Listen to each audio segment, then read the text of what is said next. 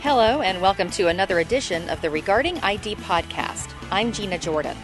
The National Institute of Standards and Technology has announced a fourth round of grant awards in support of NSTIC, the National Strategy for Trusted Identities in Cyberspace. NSTIC was launched by the Obama administration in 2011. The strategy supports collaboration between the public and private sectors in finding secure, efficient, interoperable identity credentials to access online services in a way that promotes confidence, privacy, and innovation. 3 pilot projects have been chosen in this round to test solutions toward reducing tax refund theft, improving the security of medical information, and providing secure online data storage. Our first winner is Health IDX, based in Virginia. My name is Scott Lowry. I'm the founder and CEO of Health IDX. We're in the business of issuing trusted identity credentials for the healthcare industry. We would like to be, if you will, the visa for identity in healthcare.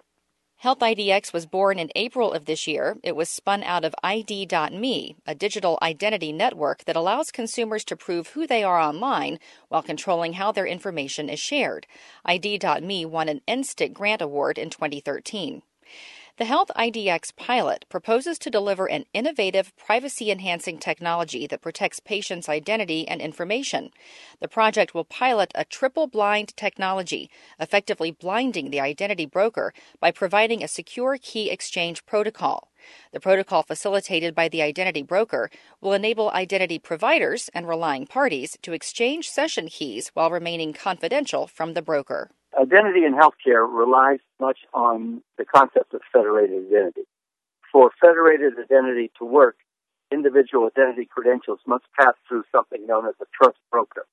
This trust broker bridges the gap between various identity providers who issue credentials and various relying parties who would like to rely on those credentials prior to providing a service.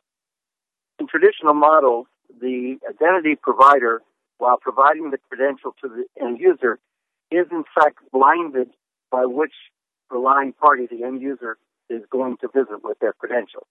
The relying party, on the other hand, is also blinded to the identity of the identity provider the end user has used in providing that credential.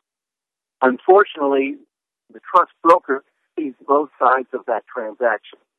The goal of this pilot is to, in fact, blind the broker to that transaction, so in fact you have a triple blind situation. That is to say, the service provider doesn't know the identity provider doesn't know the service provider, and the trust broker doesn't know anything about either party. The project goal is to tackle the privacy and security concerns around the broker having knowledge of these transactions and possibly using information about the end user for nefarious purposes. Health IDX intends to implement a proof of concept that allows for a healthcare system to trust a federated credential that is unknown to the health system. The Health IDX Trust Framework will provide the business, legal, and technical bar that all participants will abide by. The second proof of concept surrounds interoperability between government and financial institutions. A user with a government-issued credential from an identity provider could use that credential in a commercial setting without being tracked across the ecosystem. This is, at the end of the day, a proof of concept to demonstrate that this technology can, in fact, be implemented and it is possible to blind the broker. It would then be up to the commercial marketplace to determine this is something that is really needed and let's implement it in every instance of the trust brokers. I think for sure the federal government has indicated that it has a need for this type of technology.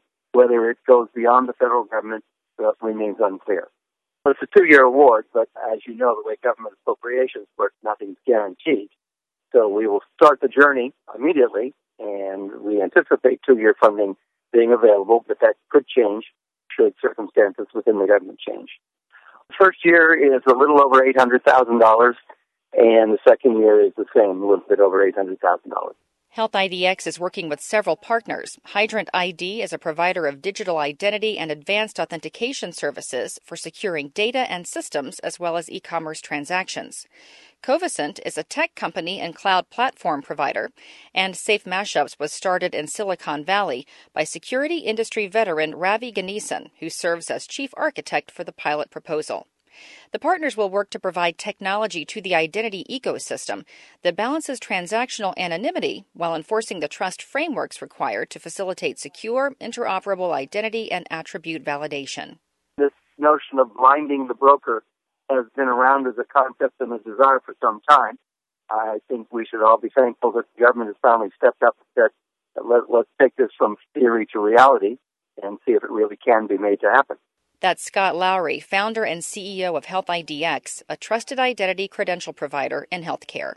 We'll feature the other NSTIC pilot winners, Galwa and MorphoTrust, soon. Thank you for joining us for this edition of the Regarding ID podcast.